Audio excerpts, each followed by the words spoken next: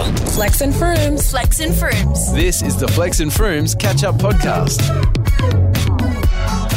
Flex and Frooms on Cater. We have a moral dilemma. As you all know, Froomy included, Brookie included, and you listening, I have a big, vast brain.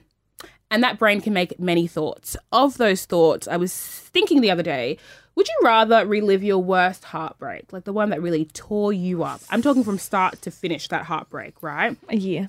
Or erase that person from your memory, effective immediately? I would take the memory.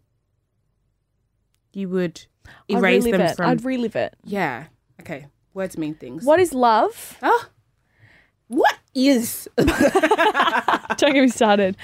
Would rather have loved and lost than not loved at all. Oh. Speak on it. It's just nice to feel emotions so deeply. You know, like, it is nice sometimes to feel like it's the end of the world and you'll never find someone better and you're stuck on someone. Yes. I haven't felt that. It's the Pisces in us, though. Is it? We're like, it's just nice to feel the depth and breadth of emotion. I like to feel things. We're the people who listen to sad music to feel something. Okay, so... I want to make a distinction. I like to feel things and be vulnerable when I haven't made a mistake. It's very hard to be vulnerable about mistakes. Like, it's very hard to, like, if you hurt someone and then you... I think there's a time and place. And I think when the window passes, it's hard to apologize when you know you've made a mistake. You know what I mean? It's like when it's not fresh, you're like, well, it's done now. Like, I cooked it. What about you, Brookie?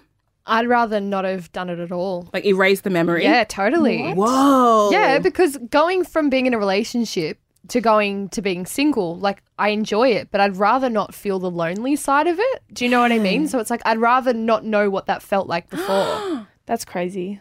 That is. I just feel like so much of heartbreak is contingent on the person you become. One of the things I learned about heartbreak is just hurt generally, how like you can be the one who is like the conductor of your own hurt and not know what to do with that information. So much of the way you hurt other people can be so like accidental and you can cause so much damage. And I just didn't conceptualize that when I was in my own little world being like, I want to do the things I want to do. I was just like breaking people's hearts left, right and center, or just being really flippant with people and not realizing that like they're fragile, shallow people. I don't know if I'd be able to figure out Shallow people? Fragile, not shallow. What's the word I'm looking for? Fragile. Deep? No, easily breakable. Oh, fragile. Yeah, what's the other word I'm looking for? Gentle, small people, you know? And I don't think I would have developed that kind of empathy without having done damage. Really? Have you ever been damaged though? Yeah. Wrecked? Yeah. I think we had the same guy break our heart. Did we? Yeah. Oh, no. That was just a root, babe. Oh my God, do you reckon it was at the same time? Nah. Nah? Not same year? Broken heart, though. No, I'm kidding. But he kind of did string me along a bit. That's his vibe. It is, isn't it? Yeah. We're blood sisters. Is that what it's called?